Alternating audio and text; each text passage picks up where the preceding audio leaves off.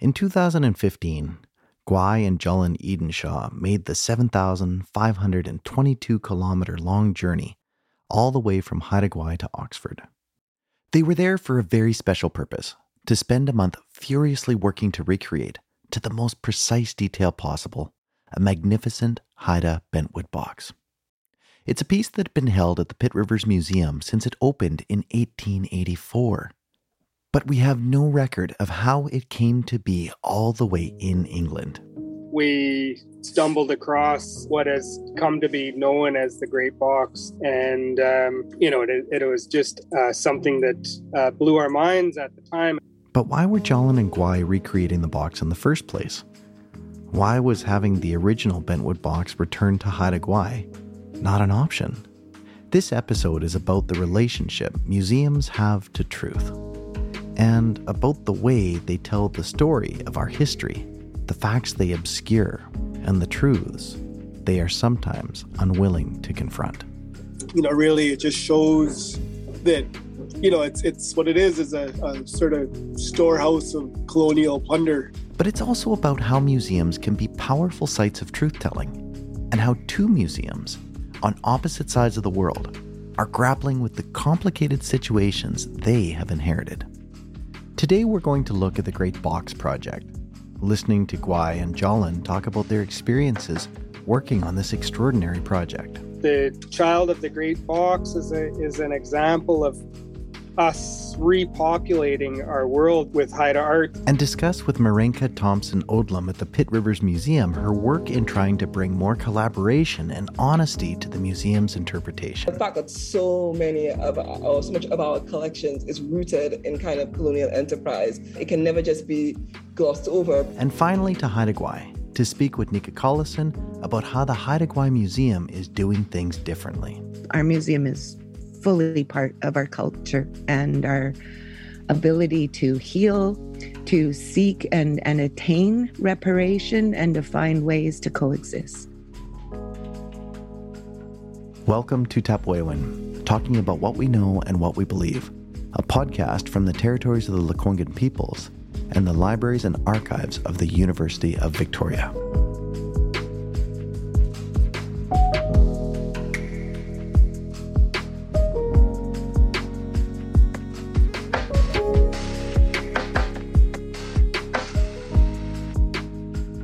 We talked to Gwai and Jullen on a rainy Wednesday in February.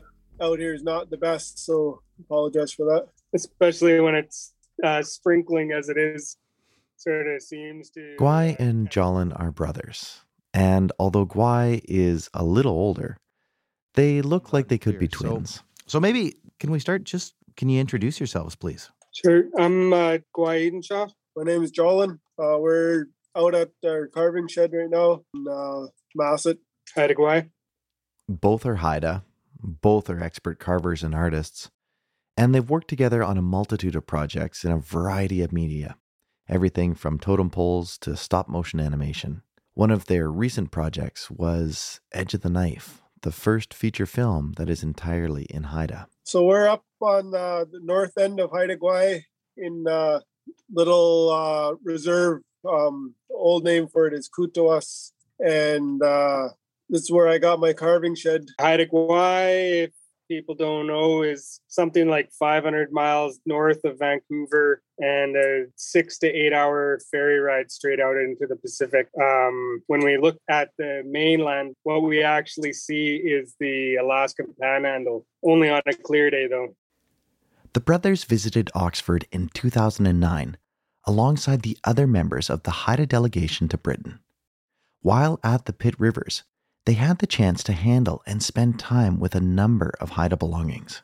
We went and got to spend a lot of time with the Haida collections over there. And in the process, that was the main reason was to get the Haida human remains home. We also were able to create quite a good relationship with the museum. One particular object caught the eye of the two carvers. In that examination of pieces, we stumbled across what has come to be known as the Great Box. And it was just something that blew our minds at the time. It was an amazing piece of form line art. We commented, the only way for us to really understand what this artist was up to would be to do a recreation of that box. You talked about the box and a bentwood box being a box of treasures. I'm wondering if you could just maybe share a bit about what a bentwood box is in Haida culture. It's sort of all kinds of things. It's a utility device. We used it for cooking and for storage. It was used for, inside of ceremonies to house sacred objects. It was used within our burial practices. What makes a bentwood box is the corners are curved in a specific way, and then it's steamed, so the sides are all one piece. This bentwood box is one of the very small percentage of the Pitt River's overall collection that is actually on display. About a meter long, all four sides of the box feature depictions of the supernatural being Kuganjad, or Mouse Woman, alongside other creatures and supernatural beings. The designs are painted in red and black together with a luminescent turquoise. The design work is complex and multi-layered, and the more you look, the more you begin to see. But why was the box all the way in Oxford to begin with? How did this remarkable bentwood box end up thousands of kilometers away from its home on Haida Gwaii?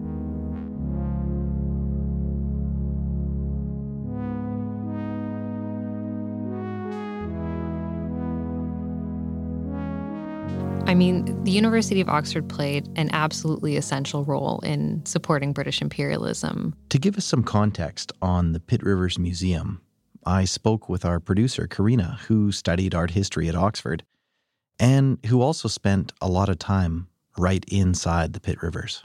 The university itself was a really fertile ground for legitimizing a lot of the ideas behind colonialism, and those ideas were then taught to its students, who went out to become a lot of the really high-ranking positions in the British Empire. So everyone from prime ministers and viceroys to colonial administrators and teachers and missionaries, everyone being fed these ideas of British superiority. And beyond playing a really important role in educating students, the Pitt Rivers Museum collection was expanded by those university graduates who would send things back to the Pitt Rivers from the places in the British colonies that they were stationed. A lot of things that were often acquired under less than legitimate or ethical conditions.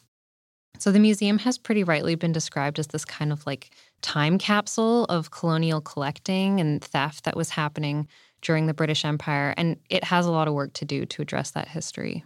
Hello, my name is Marenka Thompson-Odlum, and I am a curator and researcher at the Pitt Rivers Museum at the University of Oxford.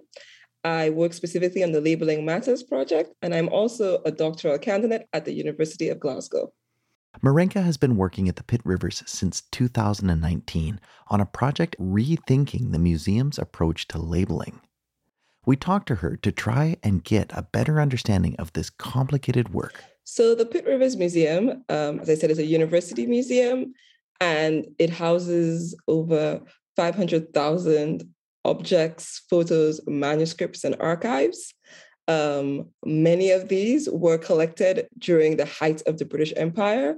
So from the beginning of the founding of the museum in the 1880s till around the 1970s, that's when the most of the collecting was being done.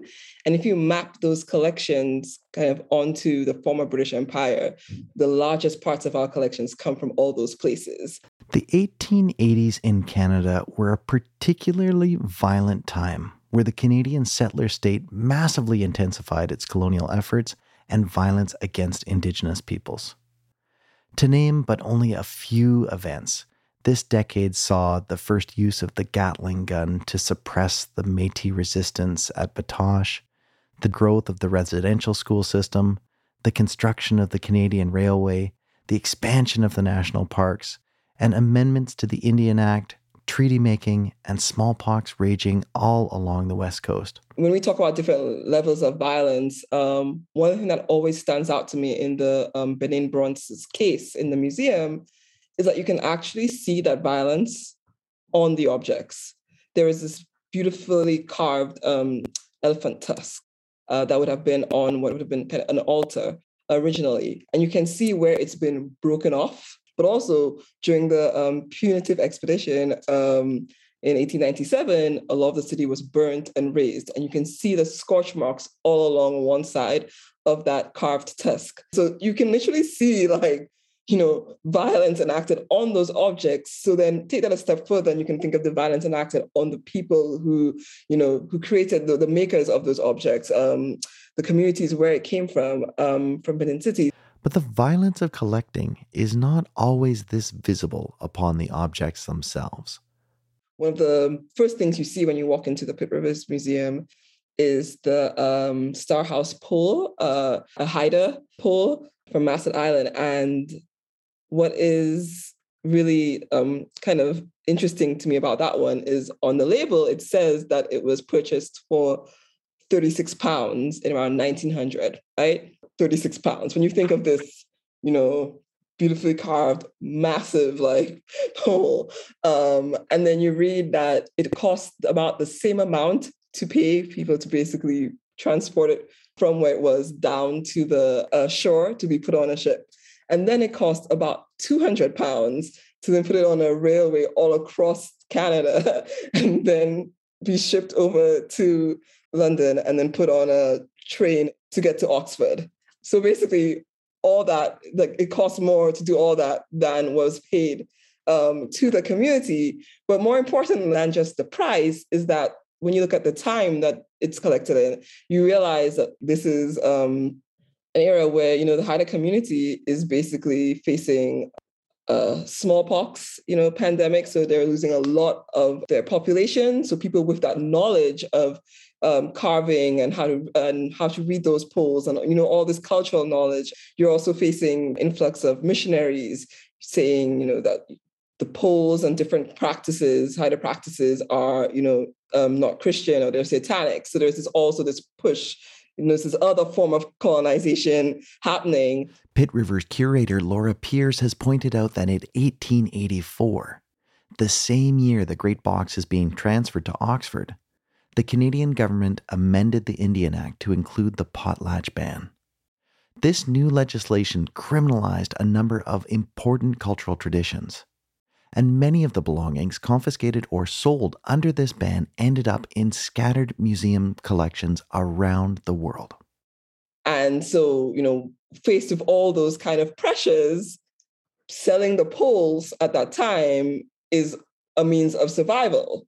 So, that's a different type of violence that's happening, one where, maybe someone is not as brutal as the Benin example. But yeah, so that to me shows the different layers of what we're working with and sometimes how insidious, colonization is.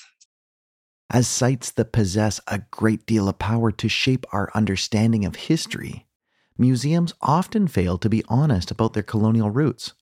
Something that becomes clear when looking at the labels in the Pitt Rivers. We have some labels that are just very overtly offensive, so derogatory language, that you would not use. So things like the word like savage or savages, on some of the older labels. So that's something that's still on some of our objects and on some of the labels where you just learn that people don't even know the meaning of that word here. And so they just kind of transcribe old labels onto new labels without even thinking through.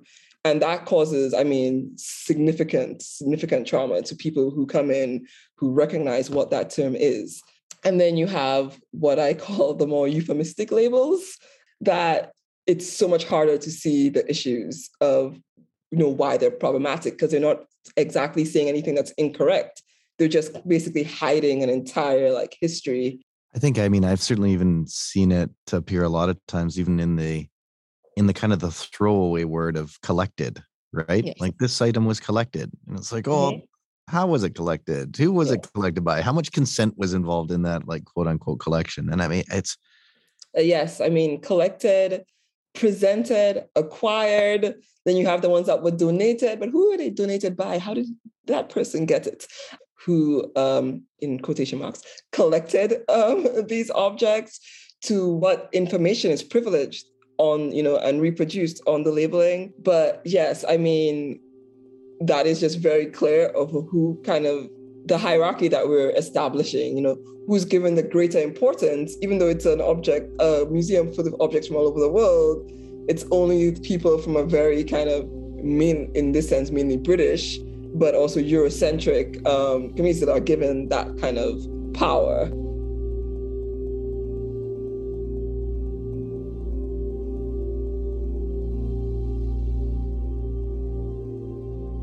Despite the Great Box being a part of the museum's founding donation, there's almost no associated information about how it came to be a part of the Pitt Rivers collection. We had an idea, we knew it was a Haida box. We had an idea maybe from Masset. But as we start looking at all the field notes or different things from the collectors, we realized how little was known and how poor the record keeping was. At that time, it was more just a frenzy to collect, and the museums wanted to fill their stores. And, they weren't recording who owned it or who carved it, or even in most cases where it was collected. Collectors and museums at this time were ravenously trying to collect objects and belongings from Indigenous nations up and down the Pacific coast. Many belongings were sold to collectors, some were simply stolen. Collectors were also not above robbing graves for objects or for ancestral remains. Literally, when you go into museums, you go into their back rooms, their storage, and there's hundreds, if not thousands, of pieces that really nobody's ever going to see. But, really it just shows that what it is a sort of storehouse of colonial plunder, right? It's showing the power that they had at that time.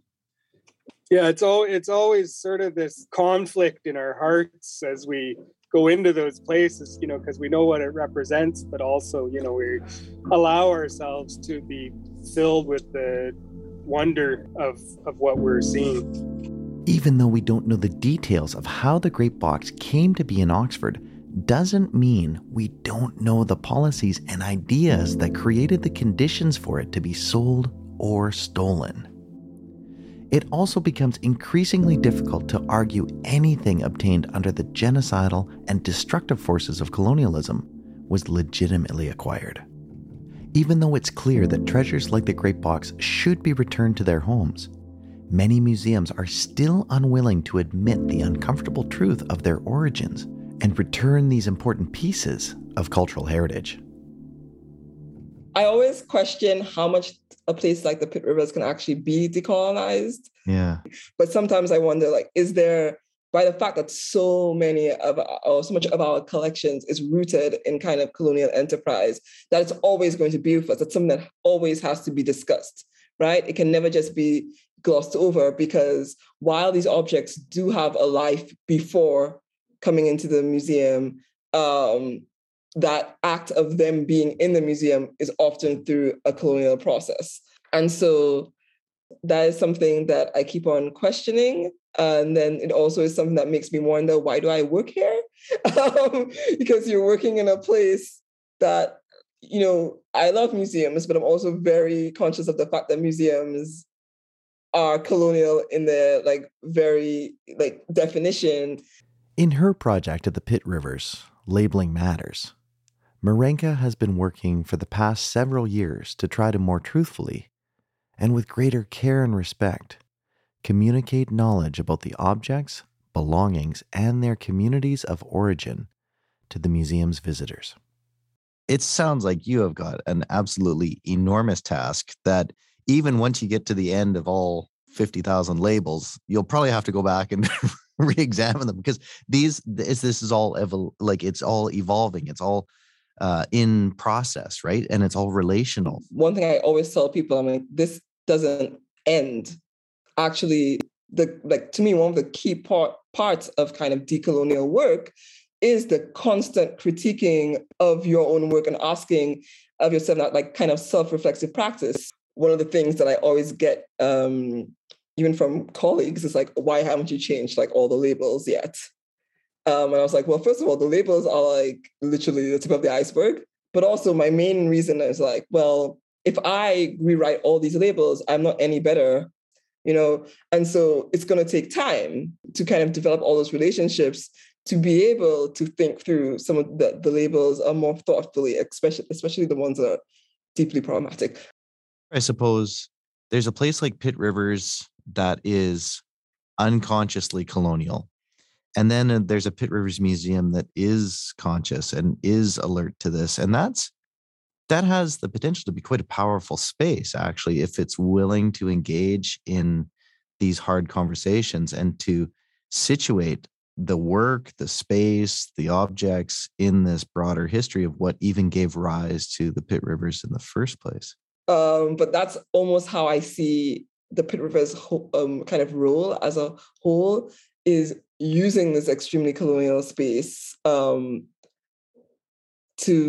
kind of help people kind of unpack coloniality. Because I think one of the things that we tend to always do is want to try to just jump to decolonization without actually fully understanding like how we live with coloniality every day, to like little things that we say and don't even question it, you know, until you be like, oh, why do I think that? Why did I say that?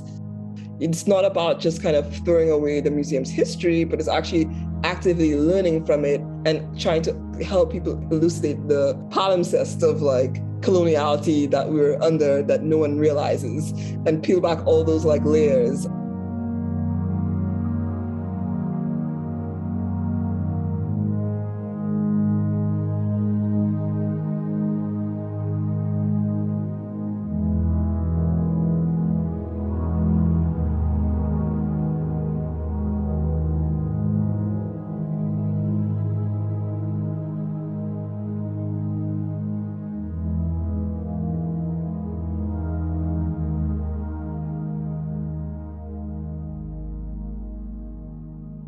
What do you know about the artist that carved it and where this box came from? We've been doing quite a bit of research on that. And, you know, we knew we were going to learn a lot, but we didn't know how much we were going to learn. And literally every single day there was a new revelation, you know, about the carving style or about a technique. Every day there was something new. And so by the time we were done, we still didn't feel like we had learned all that we could from this artist. And we knew that he would have had other pieces out there. You know, he was just too good not to have had a series of work. And his signature in the art was distinct enough that we felt confident that if we seen other pieces by him, that we'd recognize it. The unmooring of Indigenous knowledges from pieces of cultural heritage is yet another result of colonial assimilation policies. But dedicated research provides one pathway to begin reconnecting that knowledge with these belongings. So we start looking and we start finding in books, and first in books and internet searches, and then we'd sort of make a short list of pieces we thought might be his, and then we start going out to different museums, so in Ottawa or Washington, D.C. or New York, and actually examining the boxes. And once we were there, you could see almost immediately that it was his, you know, done by the same artist. We mentioned the Great Box Project to Inuk art historian Heather Igloliordi when we spoke to her for another episode. She was excited to hear about Jolin and Gwai's research. Oh, there's some really interesting work happening in Canada right now at various institutions around how do we even name and identify works by people that we can't identify. So like works from the historical record, cultural belongings going back. You know, do we call these ancestor works? Do we say that they're, you know, artists not yet identified? And so just because the museum doesn't have that knowledge doesn't mean that they are anonymous producers from a culture, but that they are actually, you know, this is someone's artistry. This is someone's life work that's in the collection. And how do we restore the dignity to that piece again? And how do we really acknowledge how important it is to the community when the institution did not, you know, at one point didn't care who made it, you know, and it was a part of the just collecting it for the sake of having something in a collection rather than really appreciating who the individual artist was. I think that's such exciting work that,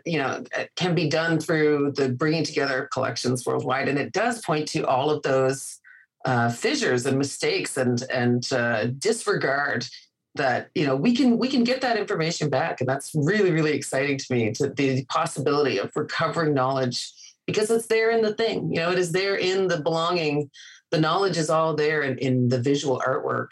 And it's just for us to unlock that puzzle and discover that, and then, return that knowledge to the object.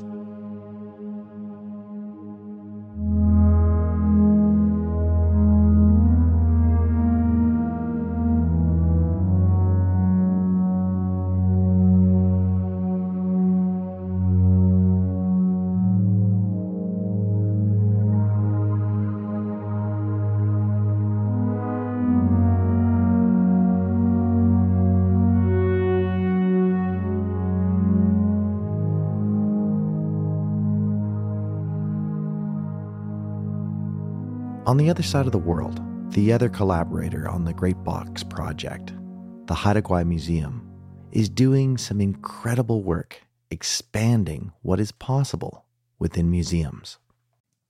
I'll probably get, a little emotional sometimes when I talk, because it is just so it's inextricable. It is real life in our world. Our museum is fully part of our culture. Singait la, jiskang hanudik I gaga. Nika Collison, Hanu, di Gagayat Heidaga Kishki, di Heidaga, at di Skadishka, di Kayath Lanis Jinaga.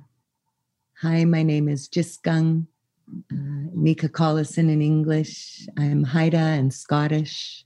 I'm from the Kayath Lanis clan.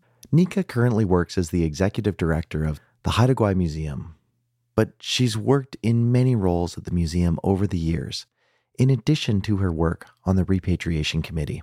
So Natalie McFarlane was our director, and she tricked me into working at the museum. And I got to work with Natalie, who was the ED of the museum, 2-person staff at the time.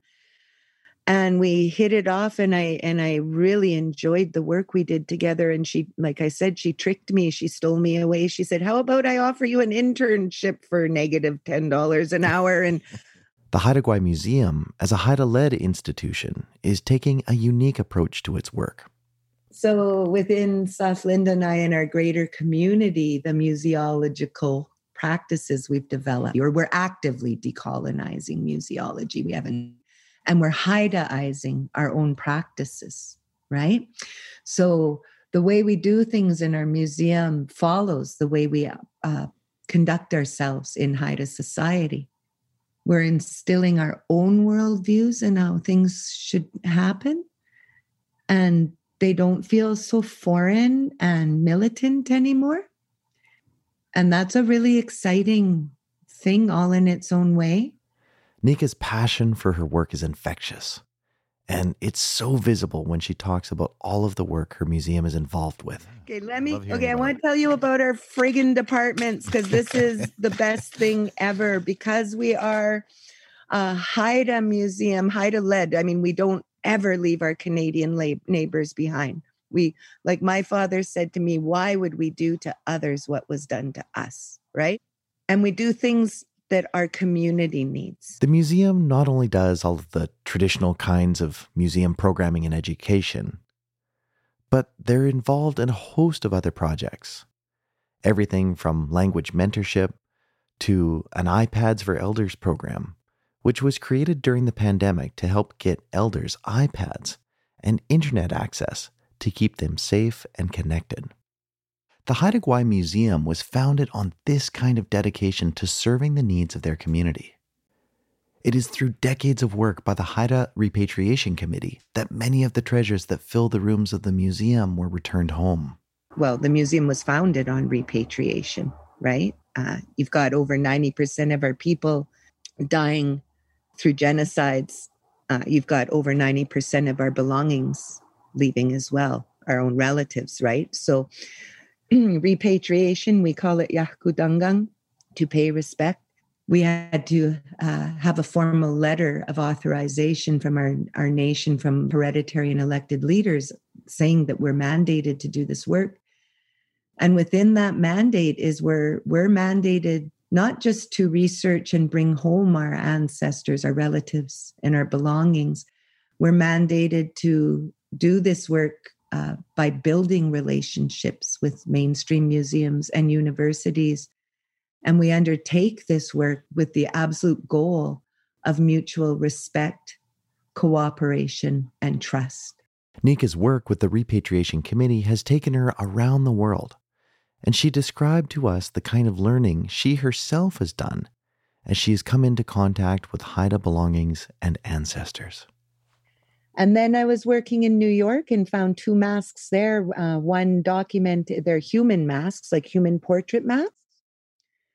But one is documented as being Raven in human form, presenting as male. The mask opens and Raven is presenting themselves as their female self, right? And there's another mask in the same format, which is a human male self that opens to present their female self. I had to start researching all this. You know, that has really changed a lot in me. Growing up, always hear Raven being referred to as he, knowing that there's not a heck of a lot of materials to go on or contemporary rememberings, because that colonial force was homophobic and transphobic. But being able to find little bits of information and then researching beyond that and learning that it appears a lot, if not most, Indigenous communities had more than 2 genders before. Now, here's the kicker. This was the big eye-opener. With someone else's research, I realized that is where gender became compartmentalized, was during the genocides as well. Because the church comes after the smallpox, and the church only has he or she. And then the Indian Act comes along and only has he or she. And residential school comes along and only has he or she. So the whole thing about the Canadian project, their ultimate goal was to kill identity. So you look at the different mechanisms Canada used to fracture and try and kill our identity. You have first biological genocide. You have the Indian Act making us wards of the state and removing us from our lands. And you have the residential school. You have the 60s scoop, which actually started in the late 50s and still occurs today. All of these things absolutely tactically developed to annihilate any sense of self. And they did it with gender too. And if you think of yourself and who you are and where does it start, your absolute essence of being, even before your culture. And they tried to destroy that too. And they did a good job, but they didn't succeed.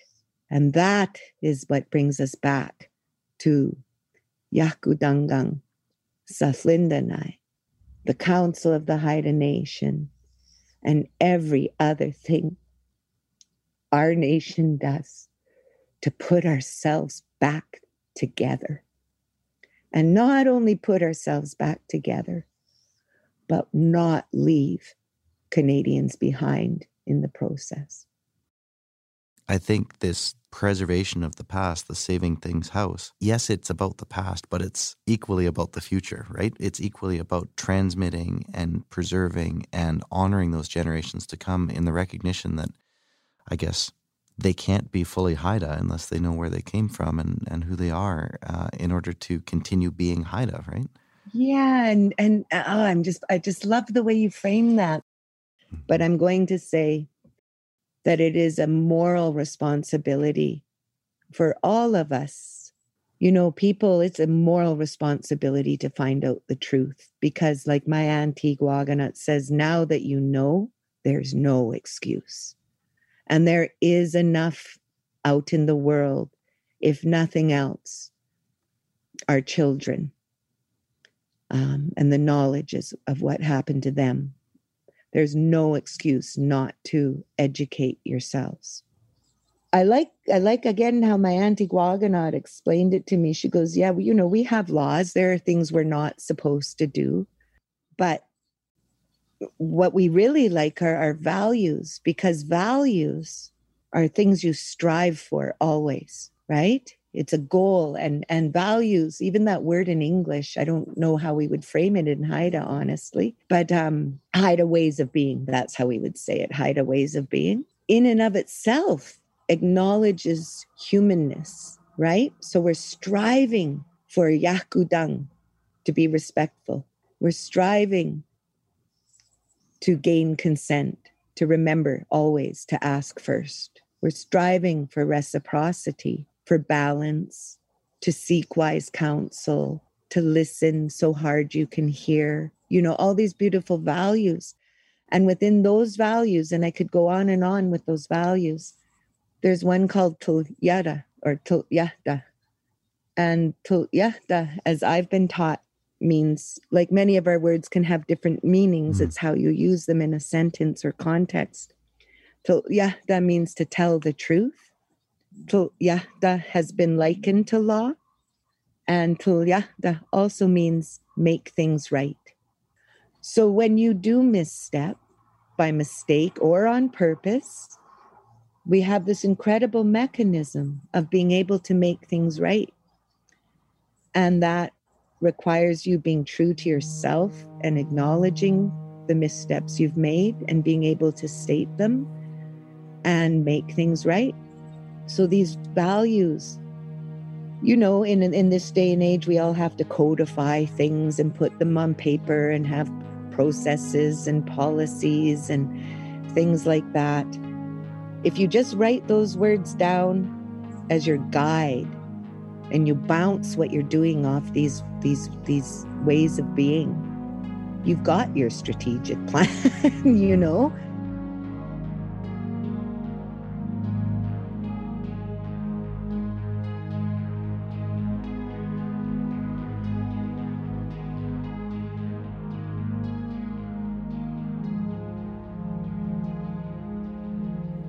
When Jalan and Gwai set out to recreate the Great Box, they had a very specific goal in mind for the child of the Great Box. Any museum, right? You go in and hide a collection and you're just sort of overwhelmed by all these pieces and you can study them and everything. But what's missing is that they've been taken out of use and out of context. They're not being used for performance or used for the proper things, and so they sort of sit there sterile almost. And so that was also one of our goals was, we knew the day's climate, there's no chance of having that box returned to us at the time, but what we could do is we could create a box in its likeness to be used for ceremony and brought out at potlatches and holding our treasures and moving things forward in that way. The brothers worked on recreating the box for a month, carving in 12-hour shifts. At the end of the 30 days, the nearly completed child of the Great Box was shipped back to Haida Gwaii. Within days of its arrival, it was in a classroom at the Old Masset High School, already helping the next generation. So that was like an initial vow that we made was that this was a not a box just to be put under glass, that we put it to use. And and it's had a song put into it by Bo. We've had it out at our father's potlatch, and we've been building a collection of masks and regalia to be housed in it in time. The child of the Great Box is an example of us repopulating our world, with Haida art. But what else it does is it puts up Haida art in the community. It's really like rewarding for us to be able to do these projects and, you know, make masks for dancing. And there's so many people doing it now. You know, there are a lot of artists that are working in the community and that are keeping the songs alive and vital. And our chiefs are doing their work and throwing potlatches and things. So, you know, the dream is that we have what our ancestors had, that you know, people can look around and see the art as an everyday part of their lives. And to some extent, we're already there, but we want more. I mean, we all live on this planet together, and we all live in different ways of knowing and different epistemologies. It's about creating a space where you can actually maybe see yourself from somebody else's perspective, and to hope that, you know, that fosters greater understanding. Our museum is fully part of our culture and our ability to heal, to seek and attain reparation, and to find ways to coexist. And coexistence is not static, but it gives this foundation of we have to live together. So we have to commit to finding ways to live together. And you can't have coexistence without reparation. And you can't have reparation without acceptance. You can't have acceptance without truth-telling. And you can't have truth-telling until you have a forum where people are willing to hear the truth. And you can't have a forum where people are willing to hear the truth until that truth is mainstream. So that's nonlinear. And wadluhan, guda kwagida, everything depends on everything else.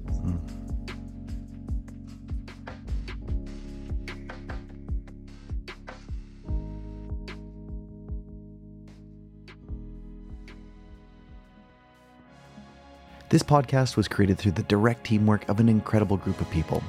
It was written and produced by Karina Greenwood and myself, editing and consulting by Cassidy Vilburn-Barakis, mixing and mastering by Matthias Leitch, and music by myself, Ry Moran. Special thanks to the University of Victoria Libraries team that assisted in countless ways on this production. Merci to our guests Jalan Edenshaw, Gwai Edenshaw, Marenka Thompson-Odlum, Heather Igloliordi, and Nika Collison. Tapuewan is made possible through the University of Victoria's Strategic Framework Impact Fund and with direct support from the University of Victoria Libraries and CFUV Radio. This podcast was created in unceded Lekwungen and Wasanic territories.